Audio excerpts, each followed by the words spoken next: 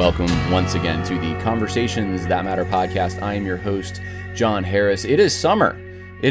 Summer is upon us, and I've been doing some work as I can outside because it's just so nice. I love the summer, but despite I think it was 3 days ago, something like that, I had a sunburn, a wasp sting, and what else? I think I had some poison ivy on my hand, and I thought, yeah, it's summer. But despite all that, summer is a great time to be out there. And while you're out there, you're going to want to make sure that you have something to hydrate you, because it's so easy to get dehydrated in the summer. In fact, my wife and I just went through an experience with dehydration that perhaps maybe I'll fill you in on later on if we have time, or in a future episode. In fact, she was sick for a big part of last week, which is one of the reasons I did not get to do some of the podcasting I wanted to do. But dehydration is a serious thing. And so what you need is some iced tea. That's right, some iced tea. And one thing I don't like in an iced tea, I'll just tell you up front, and it goes for hot teas as well. I don't like it when it's weak. Well, Gold River Company's iced tea is not weak. It is really good. It is flavorful.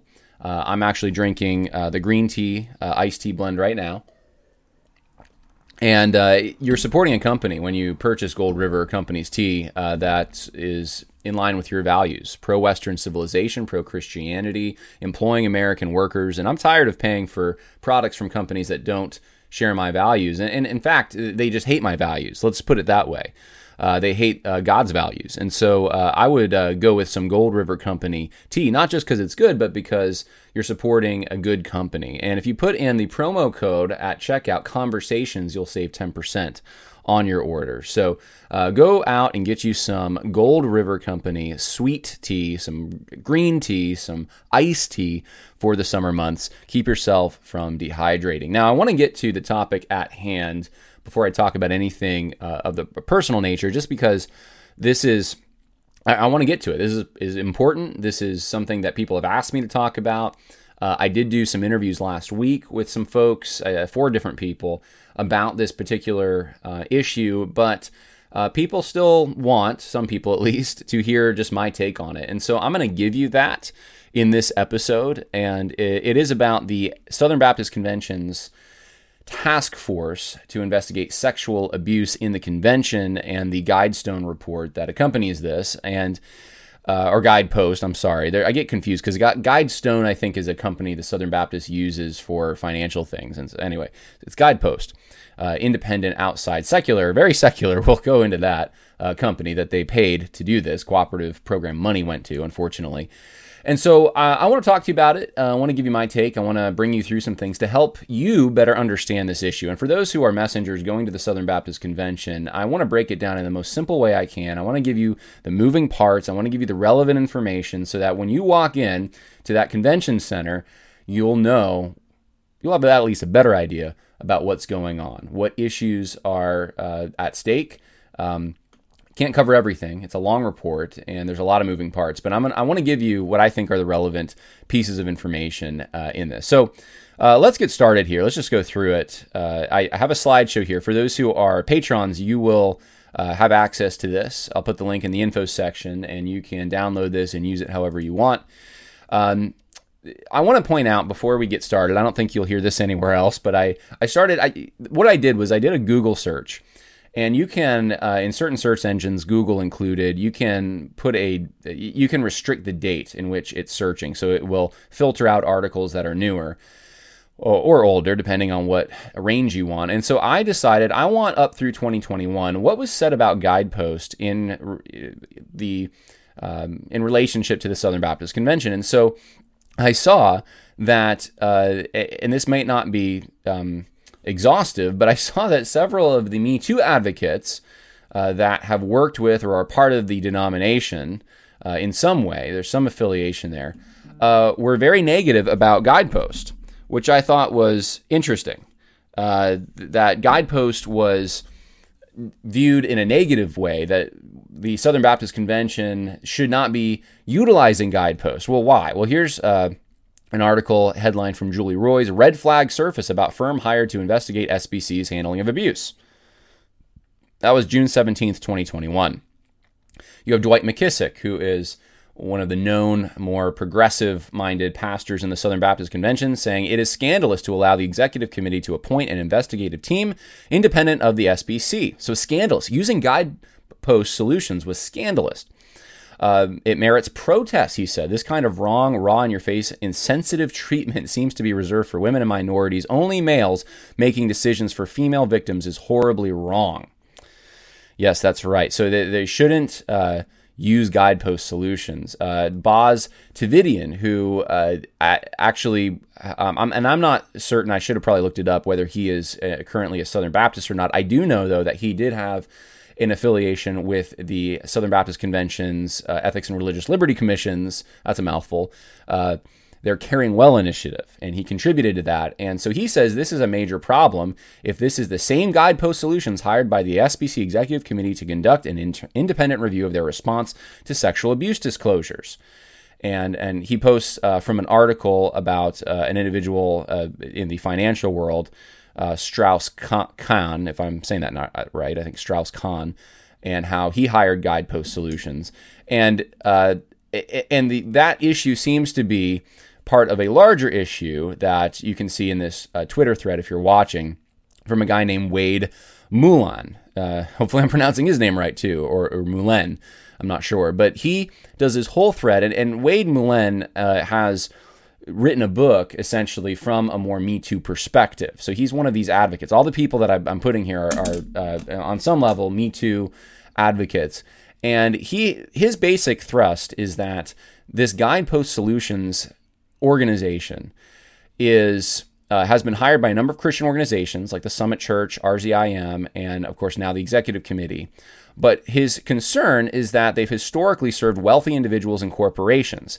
And the insinuation here is that with the intent to shield them, with the intent to try to protect them against outside lawsuits, to investigate those making claims, to discredit them. And so he goes through a number of outside firms that have hired Guidepost or organizations that have hired Guidepost to help them navigate accusations of sexual misconduct. And so I want to just say off the top, before we even get into this, just look at the people who, at first, the crowd who was negative about using Guidepost. And now Guidepost, their report is just championed as if, it's almost unquestionable to some. You really have to take their recommendations seriously and everything they say seriously. And if you don't, then you're on the side of the abusers now.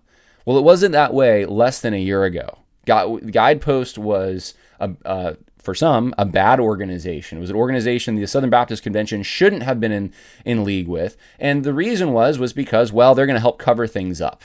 That's the reason. Now, I want to show you something a little later, but there's essentially a crisis now with Guidepost and the Southern Baptist Convention using them related to their view on the LGBT issue.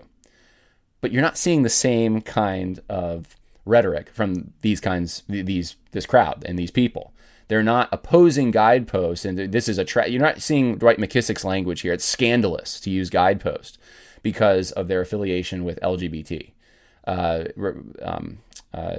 Their support for that kind of sexual ethic.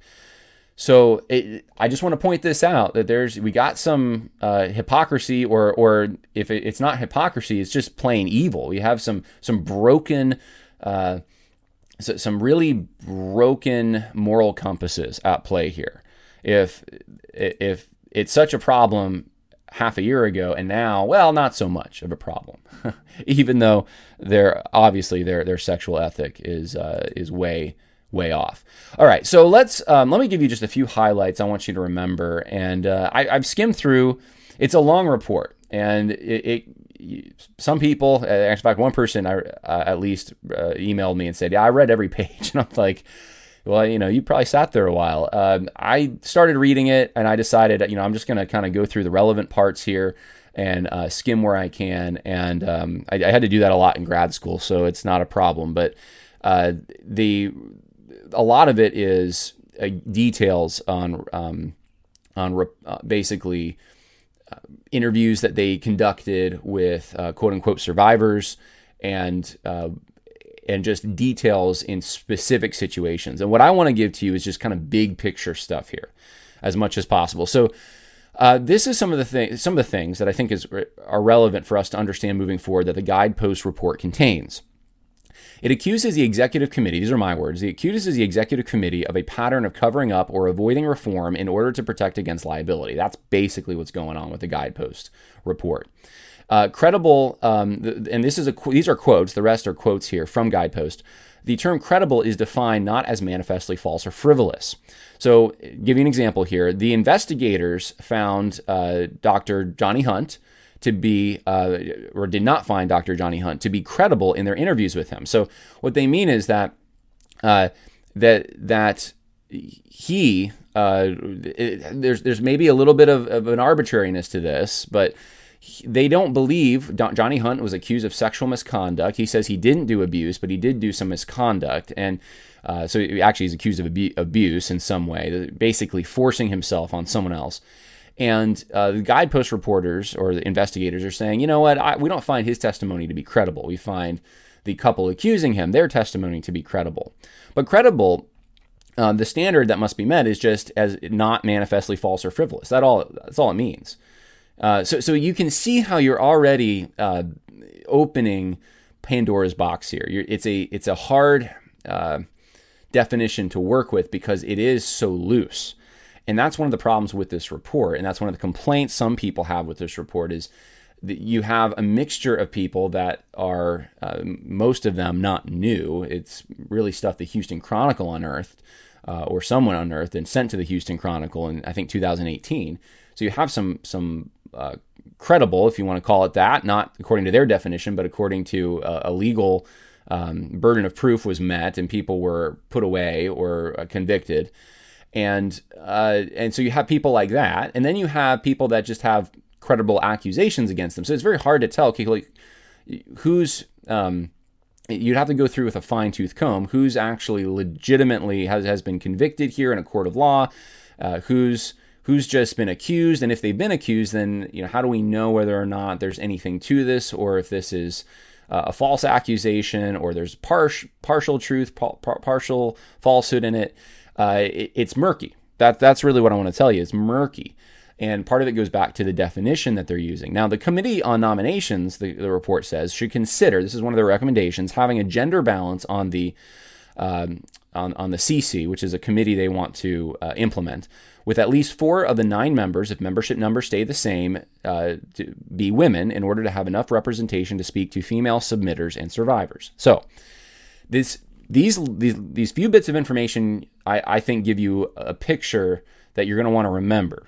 The first is that there's a lot of murkiness and vagueness to some of these accusations. I mean, with the Johnny Hunt thing, I've read his response, and I've read the accusations against him, and it kind of winds up in a he said, she said, and it's something from years ago. It's very hard this far in the future to go back and piece those things together. It's almost in the realm of what a historian would do, not an investigator, but a lot of these things are like that. And so you have the murkiness of the whole situation, and then you have really what's given away here is that there is a kind of a standpoint theory understanding that Guidepost has. Well, if you put your committee that's going to be responsible for investigating these things or intaking these complaints of sexual abuse, if you make sure that committee is composed of at least 4 of the 9 members being women, well, then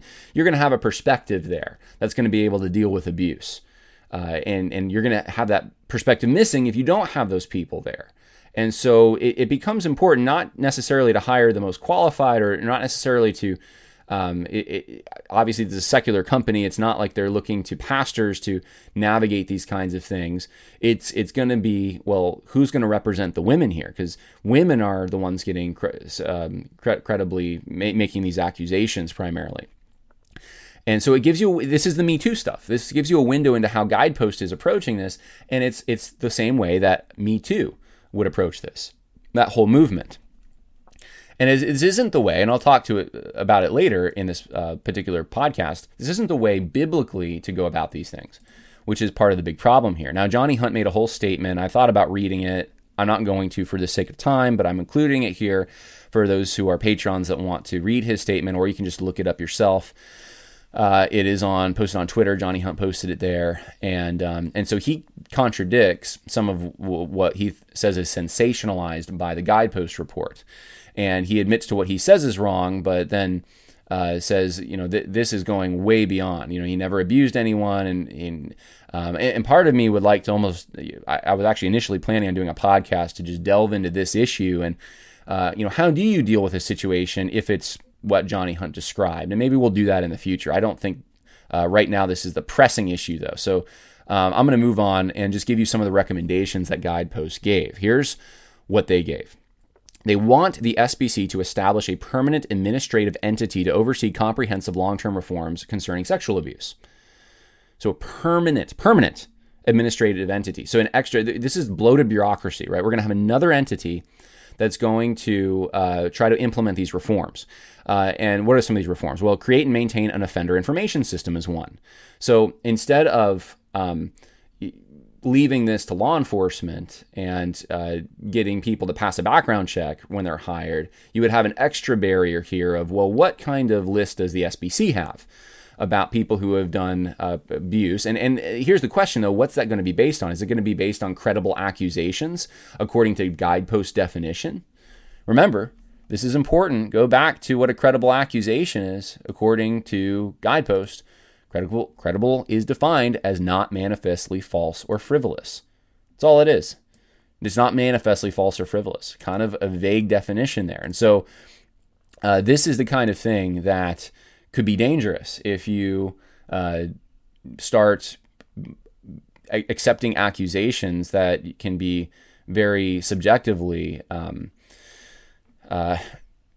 accepted. And this is what the whole Me Too movement seems to be based on, that it's going to be a guilty until proven innocent situation, where someone has to defend themselves against these things when there really isn't proof. So create and maintain an offender information system, provide a comprehensive resource toolbox. So you're going to have training and education, all this stuff. Create a voluntary self-certification program for churches who have implemented these best practices. So you're going to have certain churches that have gone through the right hoops, maybe implemented the Caring Well stuff. And remember, the Caring Well stuff, I've talked about it. I write about it in Christianity, Social Justice, Religions, and Conflict. Caring Well is it is a Me Too arm in the Southern Baptist Convention. It is not pastorally driven. It is driven by quote-unquote survivors, as if they have special information that will help pastors who have the Bible navigate these things. It is... So there's a Gnostic element. The material itself even argues against innocent until proven guilty based on 1 Corinthians 13 passage that love believes all things. I mean, rips it right out of context. It's going to be that kind of thing that churches will have to jump through, I'm sure, in order to receive this kind of certification. And so what does it make a church look like if they don't go through the certification process and they say, well, we don't agree with that. We think we believe in a more biblical approach to this. Well, they're going to be in trouble because they're not going to have that protection, that extra layer of protection, and there's going to be some suspicion towards them. Well, if there is an accusation made, well, did you go through these hoops? So you can already see, I'm just looking down the road and saying this is what I would foresee happening. Another recommendation, improve governance controls, including the use of enhanced background checks, letters of good standing, and codes of conduct to voluntary strengthen hiring practices, improve governance. Restrict the use of non-disclosure agreements. Now, this one I actually like, because this is an issue with every entity, so far as I can tell in the SBC, is they do give you these NDAs or NDA equivalents to sign that you won't speak badly about the organization you just worked for, and they'll tie financial benefits to it, which is terrible. And this has been a problem, and this is probably a good thing that this needs to stop. So it's not all bad, but silver linings. This is one good idea, but it's in the minority here of all the other ideas that many of them just seem to be creating another kind of bloated bureaucracy, top-down governance in an organization that's supposed to believe in the autonomy of the local church. We have adopt a declaration of principles setting out fundamental standards regarding how sexual abuse allegations will be handled at every level of the SBC. That means on the church level too. Have a sincere apology and a tangible gesture. Provide listen to this one, a survivor compensation fund for sexual abuse survivors. So the SBC, the churches who give to missions and education and theological training, are now that money is going to go partially to a fund for people who were abused, perhaps in a church that you're not part of, most likely. And your money, though, is going to go to compensate them as a tangible gesture. Well, your church wasn't part of that. You weren't responsible for that. You're just in the SBC if you're a church because you want to participate in the missions and the church planning and the education. And now your money is going to be going to this when you had no control over those other churches and what they did. This is a way of centralizing the SBC. It's a way of pushing churches out. Because there's no incentive if more and more money goes to these kinds of things. Spells doom for the SBC. Here's another one. Empower their special committee they want to develop here, this commission, to better communicate with survivors and churches by providing trauma and sexual abuse training for the members of the committee. Improve the online reporting portal. Consult with experts. And you wonder who those experts are going to be. I mean, if Guidestone or Guidepost is an expert, who are the other experts? Is consultants from the Me Too movement, consultants from psychology, from the world? Who are they going to be? So that's a concern. To what extent? Now the initial reactions here. Here's just a few I saw. One was Danny Akin at Southeastern Baptist Theological Seminary, where I went and have my MDiv from, decided let's basically take down everything related to Paige Patterson and Johnny Hunt. Even though with those two particular cases, you have a lot of questions about things that happened years ago and what actually happened. There's a lot of he said, she said, but we're just going to treat it like they're guilty, take all this stuff down, despite whatever contributions they made to the convention and to Southeastern in building it. Just poof, they're gone.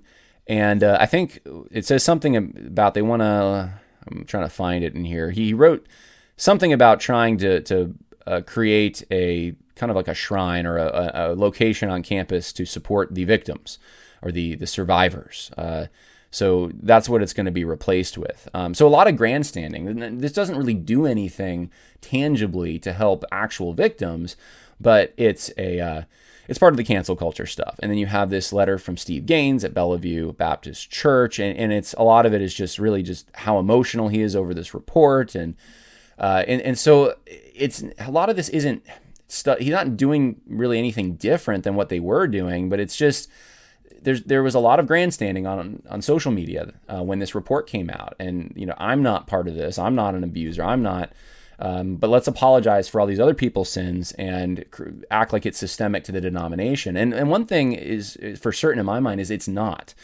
Yes, there's going to be abuse. With an organization as big as the Southern Baptist Convention, of course there's going to be. And if you're going with what the Houston Chronicle reported over the past 30 years, I don't remember, someone did the math. I remember a while ago. I mean, it's like, less than 1% of pastors, in the denomination, but okay, it's bad. You don't want even 1/10 of 1%. You don't want anyone that's an abuser in your denomination, of course. But we don't live in a perfect world, and we should expect that there's going to be tares among the wheat. There's going to be false teachers. There's going to be all the issues that were navigated in the New Testament are still present. And so, this is an area that's awkward to get into. But what should the percentage be? When do you say, okay, this is above normal? This is, what is it for the average population as far as percentage of abusers? What about other denominations? So compare apples with apples. But if you're just focused on look at these abusers, then and some of them we don't even know if they're credible or not, if they've been credibly accused, then and that's only where you're looking, then of course you're going to think it's this horrible problem. And look, in some areas, it may be a problem. In some churches, it may be a problem. I'm not saying it's not.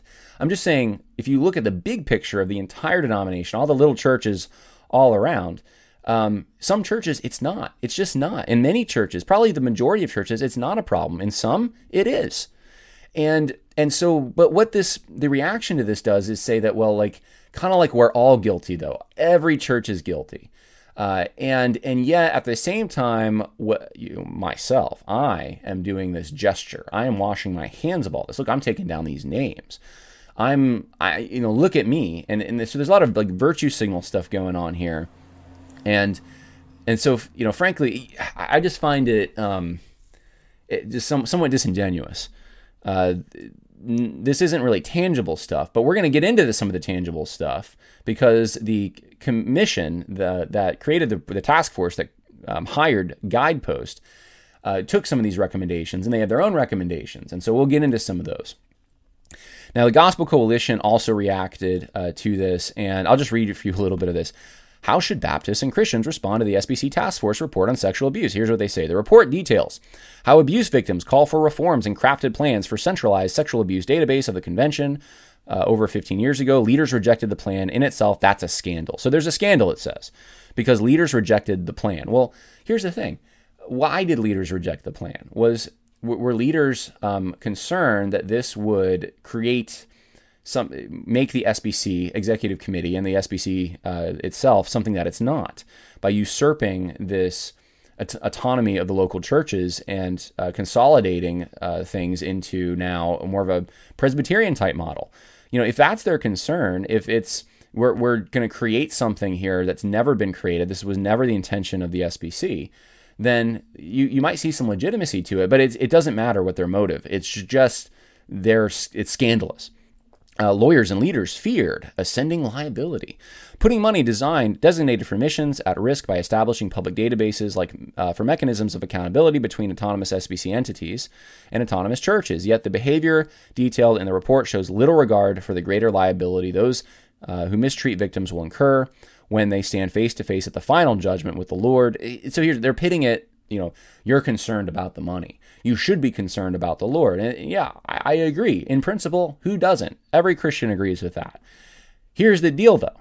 To pick a ridiculous example, should I be somewhat liable for churches in my region, 30-mile radius? Should I be liable if the Assemblies of God Church, of which I don't share, let's say, I have different pneumatology, I have a different, really, in some ways, a different soteriology. There's a lot of differences I have. Should I then take upon myself, since I'm a Christian, they're Christians, their liability?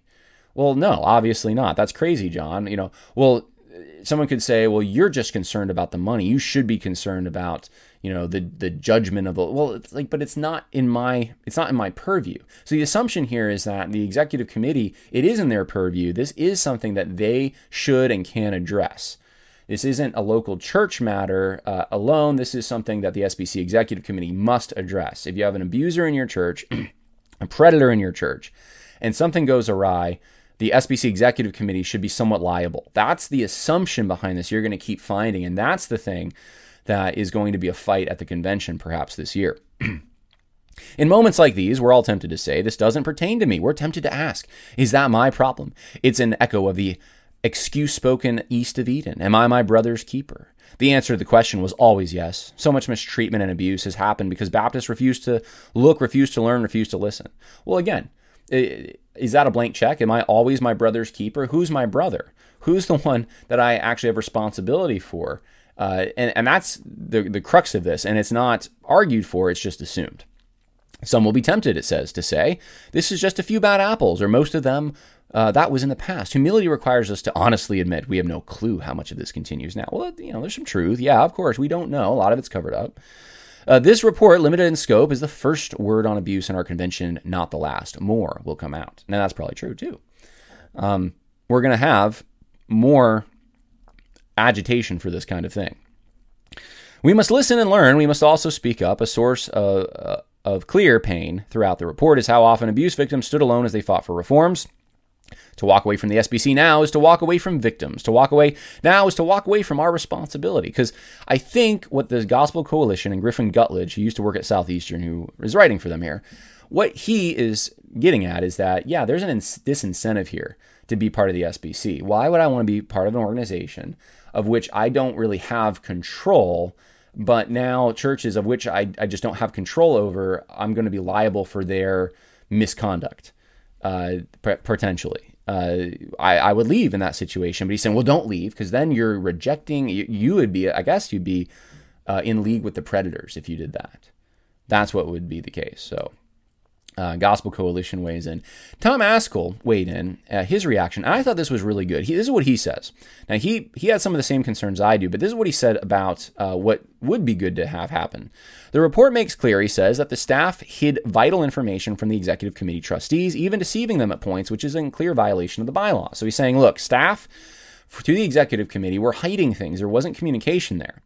That's not how it's supposed to work. The trustees of all our entities need to receive better training to understand their fiduciary responsibility to hold the entities accountable to the churches that make them possible. We desperately need to implement structural board reform so boards provide meaningful oversight to their entities. We should strictly require that conflict of interest be disclosed, that there's recusal when they need to have recusal, that that forensic audits happen periodically. This is stuff that would actually make sense. This is stuff that could potentially, and it wouldn't violate the autonomy of the local church. It wouldn't open up litigation against the SBC that would violate that autonomy. This would just be, let's make sure that we don't have corrupt individuals with the incentive to cover for their buddies inhabiting these board positions. And that would be a good, wise thing, whether or not the issue is sexual abuse or another issue. It might be financial issues. But that's not part of the Guidepost recommendations. And that is interesting. Tom Ascol highlights this, but Guidepost left it out. Now, since then, and I'm going to get into some of the recommendations that were adopted by the task force that the executive committee appointed. But since this whole thing and the debate that's ensued online over this, this is what's been taking place. And as I sit here on June 7th, this is what's taking place. Yesterday, Guidepost Solutions posted this. Guidepost is committed to strengthening diversity, equity, and inclusion and strives to be an organization where our team can bring their authentic selves to work. We celebrate our collective progress toward equality for all and are proud to be an ally to our LGBTQ plus community. And there's a big rainbow flag. Now, in the report, there is a comparison made which is very interesting to me. And this is what the comparison says. We have reviewed, this is Guidepost, all of the sexual abuse related submission to the CC during the audit time period, the Credentials Committee. Below are some of our observations of the Credentials Committee's timeframes. Okay, so the Credentials Committee responsible for, accountable to the Executive Committee, responsible for making sure that we don't have, let's say, pastor or churches that are violating the Baptist faith and message in the convention. So women pastors, that violates the Baptist faith and message, so that kind of thing. Now, they must do a pretty poor job because there's a lot of SBC. In fact, the other day I was searching for something unrelated and found, that's an SBC church with women pastors. But I do digress. They compare it to, they look at, it says the shortest time that the Credentials Committee took to process a sexual abuse inquiry was 3 months. The longest time was 29. So the average time is 9.6 months. Okay, so it takes 9.6 months when there's an inquiry into sexual abuse for the Credentials Committee to yield a verdict or something like that, or to complete the process. Now, in contrast, they say, look how long it takes the Credentials Committee to make final recommendations on sexual abuse, on issues related to LGBT. Let me see if I can find the exact quote here. Okay, so here it is. Calvary Baptist Church hired a married lesbian couple as co-pastors in 2017. Calvary was dissociated from the SBC in the early 2000s and was only associated with a local state convention. But in February 2017, just 1 month after the Executive Committee's discovery of Calvary's leadership, they were disfellowshipped, or there was a threat to disfellowship the local association if they didn't disfellowship Calvary. So here's the point. Here's the big picture here. Let's not get lost in the details. The big picture is, hey, it takes you guys 9.6 months to investigate sexual abuse allegations and come up with a verdict, and it only takes you a month to reach a conclusion on a married lesbians that are in violation of the Baptist faith and message, but have become pastors at a church and disfellowshipping them. Well, here's the thing. That's clear cut, guys.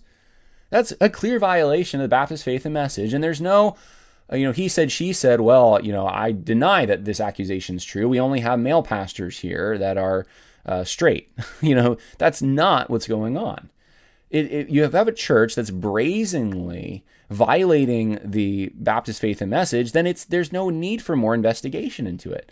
So this is just poor. This is dumb on the part of Guidepost. They clearly don't understand SBC theology, or they do understand it and they're against it, and that would make sense since they just posted yesterday their support for the LGBTQ normalization. Now, what's interesting more to me is the reaction to this, because they conducted the report. So you have Andrew Hebert, who is on the sex abuse task force for the SBC that hired Guidepost, and he said that, look, we just hired them to do an investigation because of their reputation as a world-class investigative firm. We did not choose them because of their theological or political agreement. We do not agree with their recent tweet affirming Pride Month. Okay, great. I mean, I'm glad you don't agree with them. But does it not escape you a little bit that this affirmation of LGBT normalization is in the same basic category of sexual sexual perversion in a Christian ethic, that the whole issue of sexual abuse is part of it? I mean, these are related things, that you just hired a firm that can't think straight morally when it comes to sexual ethics to investigate you and give you, not just investigate, but give you recommendations on sexual ethics. Let's listen to them. They know about sexual ethics and they'll help us navigate this. By the way, they don't share our sexual ethics. That's my point. Does that irony not escape you? Now, Bart Barber, I was going to play this video. I don't think we have time, but Bart Barber, he's running for SBC president against Tom Ascol. He posted a whole video, it's about 5 minutes long. Let me just summarize for you. Basically, he does all this moral equivalency rationalization. He says, well, the SBC hired this Guidepost Solutions organization, and we don't agree with them because they don't believe a man is a man and a woman's a woman, and we know that a man is a man and a woman's a woman. But then he says, but you know what? Basically, the people who are against, in his mind, the recommendations or the report, and it's all of that's connected to that, from Guidepost Solutions. Those who are skeptical of it, they're just trying to cover up abuse. Those people are the ones that are problematic. And you know what? They're morally equivalent to Guidepost. So Guidepost has a bad ethic when it comes to sexual perversion and LGBT. But you know what? Those who don't want to receive Guidepost's recommendations, they are just as bad. That's the argument he makes. And he also does another moral equivalency in his tweet thread, which this video is contained in, where he says, and I'll just read it, that he learned about Guidepost's statement on LGBT, and he said, if we're going to accept the rationalizations given for working closely with atheists like James Lindsay, it would seem that anything would be possible. And then Megan Basham from the Daily Wire says, hey, hold on. I think we need to note here that Lindsay does not affirm pride ideology. And then Bart Barber says, well, fool says this in his heart, there's no God. We have a book. It says that's preeminently important. Well, here's the deal. This is where there's the category error going on here. James Lindsay was not contracted ever by the Southern Baptist Convention to investigate their belief in God or to see whether or not their view of the Trinity is orthodox. That would be absurd. He's an atheist. He doesn't have the same beliefs that the Southern Baptists have, right? That would be absurd. Guess what James Lindsay's done? First of all, he's never been contracted by the Southern Baptist Convention. Secondly, he's only been at some conferences that Southern Baptists have also been at, in which, so I think G3 Ministries maybe they've contracted Lindsay, okay? But that's not the Southern Baptist Convention. To inform them about wokeness, about social justice. Because guess what? He's an expert on that stuff. Now, I'm just going to say this up front now, and take this as you will. I like James Lindsay. As a person, I really do like James Lindsay. I've talked to him on several occasions. I wouldn't say that we're not close or anything. It's been a few years, I think, since I had any exchange with them. But in fact, once I even had dinner with him.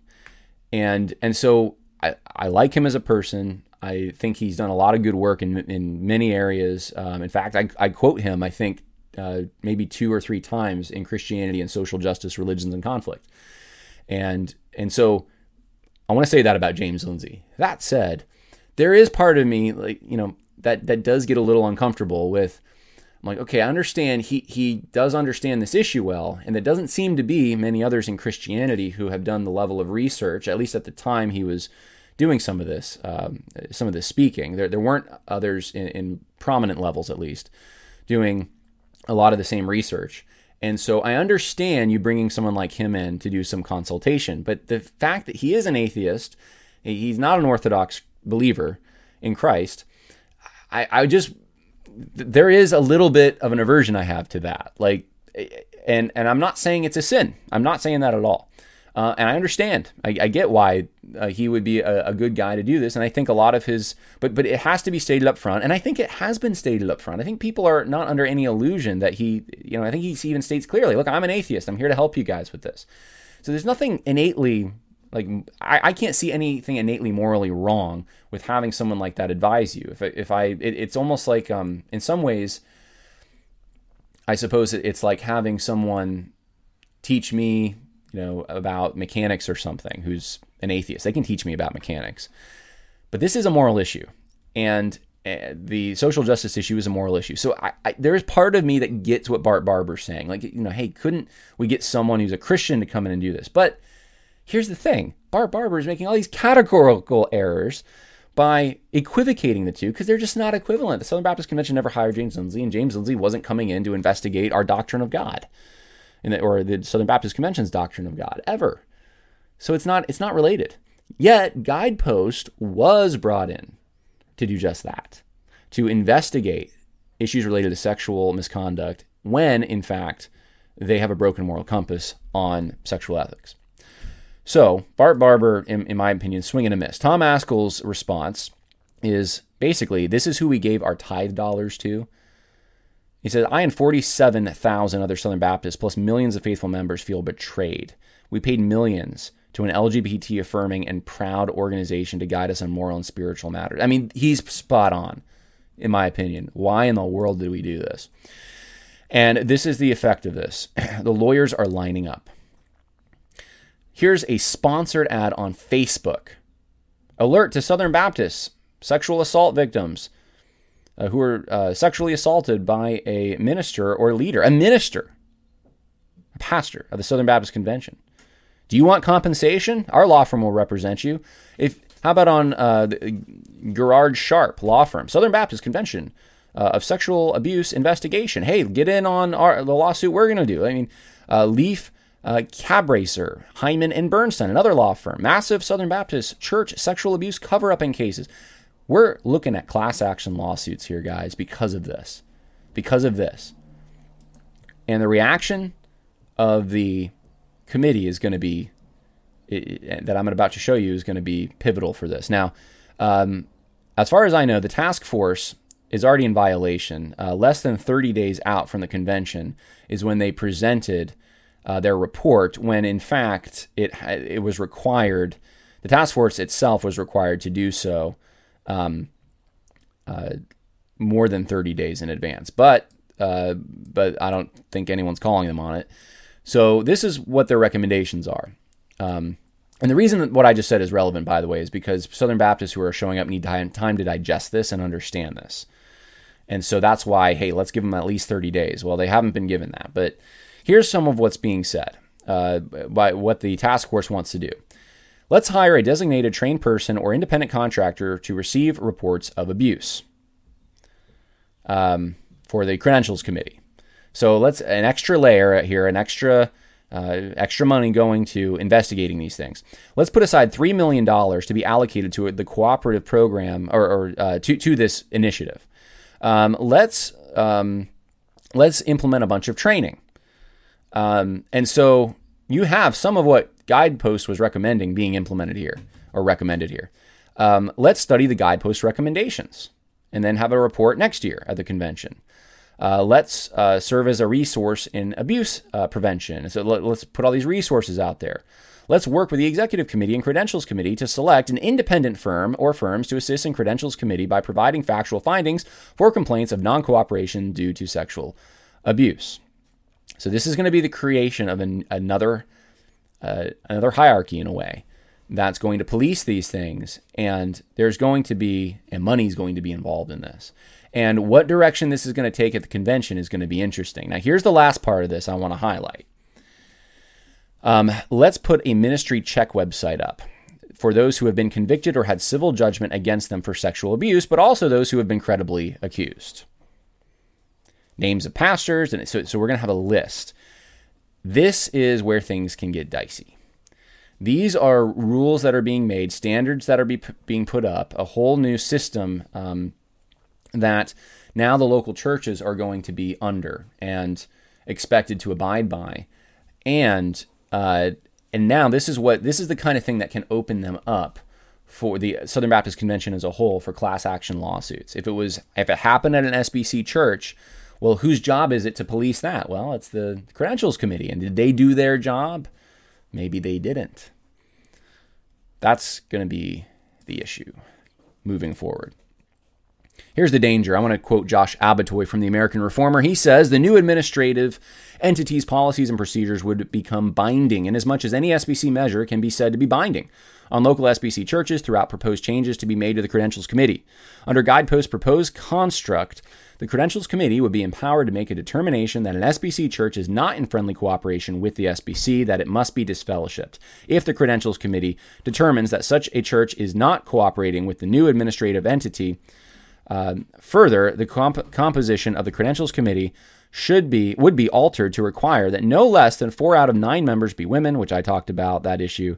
Because the Credentials Committee would have significantly expanded workload, its staff would be correspondingly increased. The Sexual Abuse Task Force report also calls for a creation of a survivor compensation fund overseen by an independent special master to provide compensation for abuse survivors. The effect of the fund would be to distribute liability for abuse cases. Cooperative program giving by the small local churches will in part be awarded to the fund in order to pay for abuse compensation by other churches. Additionally, the report expressly calls for the sale of SBC assets in order to fund the Survivor Compensation Fund.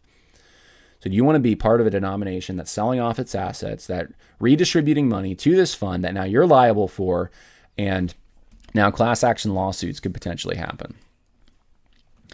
This is the reaction we're getting, and this is just a small sampling from some of those on the more Me Too side on Twitter.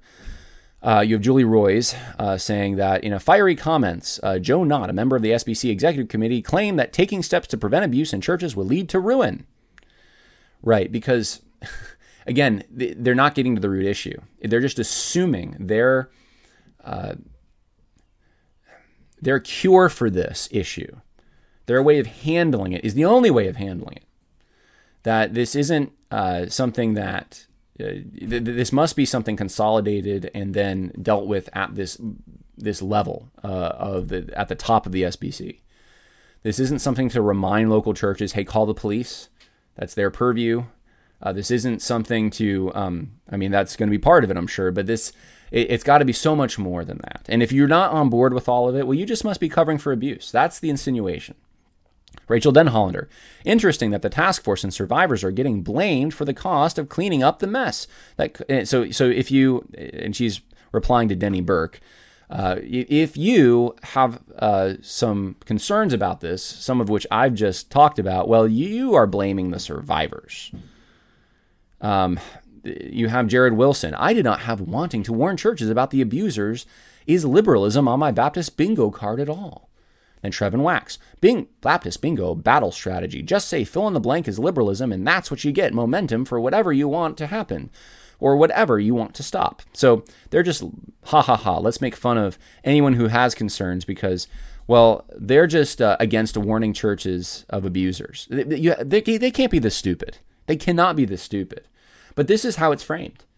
That if you have any concerns about this, that if you think this will fundamentally change the Southern Baptist Convention, open them up to a bunch of liability, cause churches to exit in massive numbers, if you're worried that you're going to have people who are innocent unfairly accused and their names smeared, and lawsuits even resulting in that, when their names get put on lists because it's supposedly a credible accusation, when you stack committees with members just because of their gender and not their qualifications, if you have any concerns of any of that, well, you're just crying wolf that it's liberalism, or you're just against supporting abusers.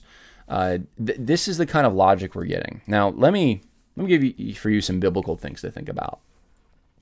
Biblically, 2 or 3 witnesses is how truth is established. There is a due process here. Credible accusations do need to meet this. You need lines of authentication here. Also, you need to think about consensual versus forced here. Deuteronomy 22 says this: if a man is found lying with a married woman, then both of them shall die. Shall die. Man, that's pretty harsh, John. Well, that's what the Bible says. The man who lay with the woman, and the woman, thus you shall purge the evil from Israel. If there is a girl who is a virgin engaged to a man, and another man finds her in the city and lies with her, in the city, where there's people around, then you shall bring them both out to the gate of that city, and you shall stone them to death. The girl, because she did not cry out. Well, here's what the Me Too movement says today. Well, hold on. That person was in a position of privilege and power over me. It was a man. It was a leader. It was a pastor. It was, if I cried out, no one would believe me. I'm sorry, but this is what biblical justice demands. And I am sorry. I really am, because I know that those situations are real. We live in a world that's filled with sin. There is no perfect world. We got to remember that. There is no perfect world. And when you try to make it a perfect world using imperfect men by consolidating more power, that creates more potential for sin. But if the woman in the city does not cry out, so there could have been people that would hear her. This could have been reported, and she refused to do it. And the man, because he has violated his neighbor's wife, she did not cry out, then they both get stoned to death because it's adultery. It's not rape, it's adultery. But if in the field the man finds the girl who is engaged and the man forces her, so no one's around in this case, and lies with her, then only the man who lies with her shall die, because you shall do nothing to the girl. So here's where the superior physical ability of a man is acknowledged here, that if it's somewhere where there's no evidence, except we know that it happened, but there's no evidence that this was consensual, that it looks like this was, or I should say that this situation could have very well have been the man forcing himself, then guess who dies? It's the man. It's not the woman. So the woman's reporting it, but there was no one there to hear her cry out. You shall do nothing to the girl. There is no sin in the girl worthy of death. For just as a man rises against his neighbor and murders him, so is this case. When he found her in the field, the engaged girl cried out, but there was no one to save her. If a man finds a girl who is a virgin, who is not engaged, and seizes her and lies with her, and they are discovered, then the man who lay with her shall give to the girl's father 50 shekels of silver, and she shall become his wife. Because he has violated her, he cannot divorce her all his days. The Bible does make these distinctions. And of course, you need to, for modern times, think about, okay, we have cell phones, we have most of the people doing this, it's not out in a field somewhere. It's going to be in a location where there's going to be someone around if you cried bloody murder, most of the time, not all the time. You have to take those things into account. You have to take into account cameras and all the other ways that we have for authenticating things into account. But there is a process here. That's just ignored. Guidepost doesn't understand this. It doesn't seem like even some of the Me Too people in the Southern Baptist Convention understand this. And justice was dealt with swiftly at this time. We're looking at stuff 20 years ago in some cases, trying to reconnect the dots. You also have the government sphere versus the church's sphere.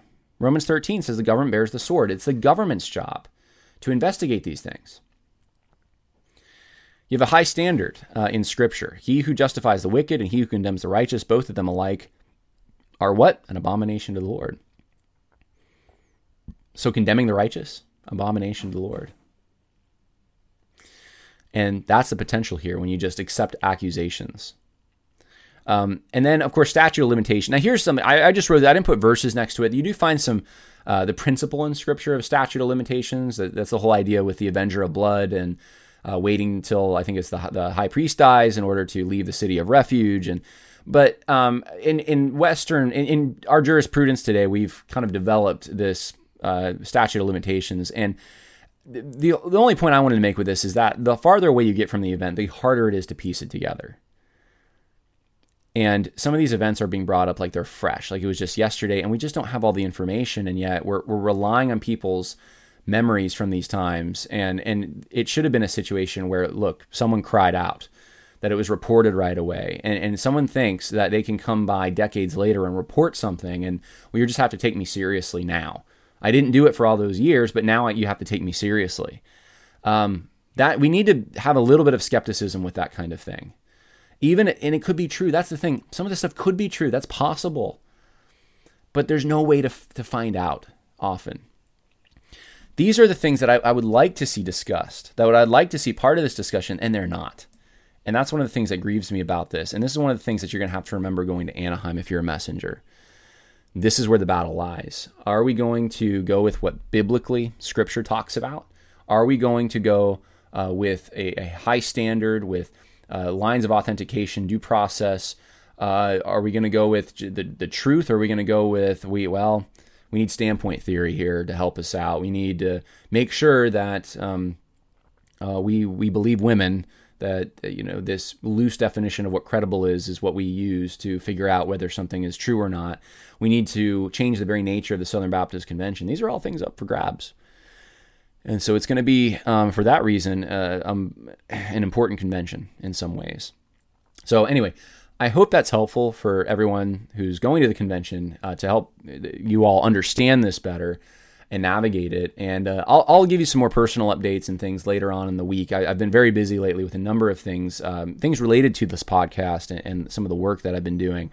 But I'm going to leave you with that for now, since we're almost an hour in. I want to say, just in closing, that if you go to worldviewconversation.com, there are a number of places I'm going to be this weekend and next week, speaking mainly in, I think, Wisconsin. I think it's all Wisconsin. So if you live in Wisconsin, I'm going to be all over your state next week speaking, and I would love to see you. So right now I'm scheduled to preach about Gideon. And we're going to talk about, I think, the Me Too movement, and then just some general social justice stuff, and we'll take questions, and we'd love to just meet you. And so that's happening this weekend and next week. God bless. More coming. Bye.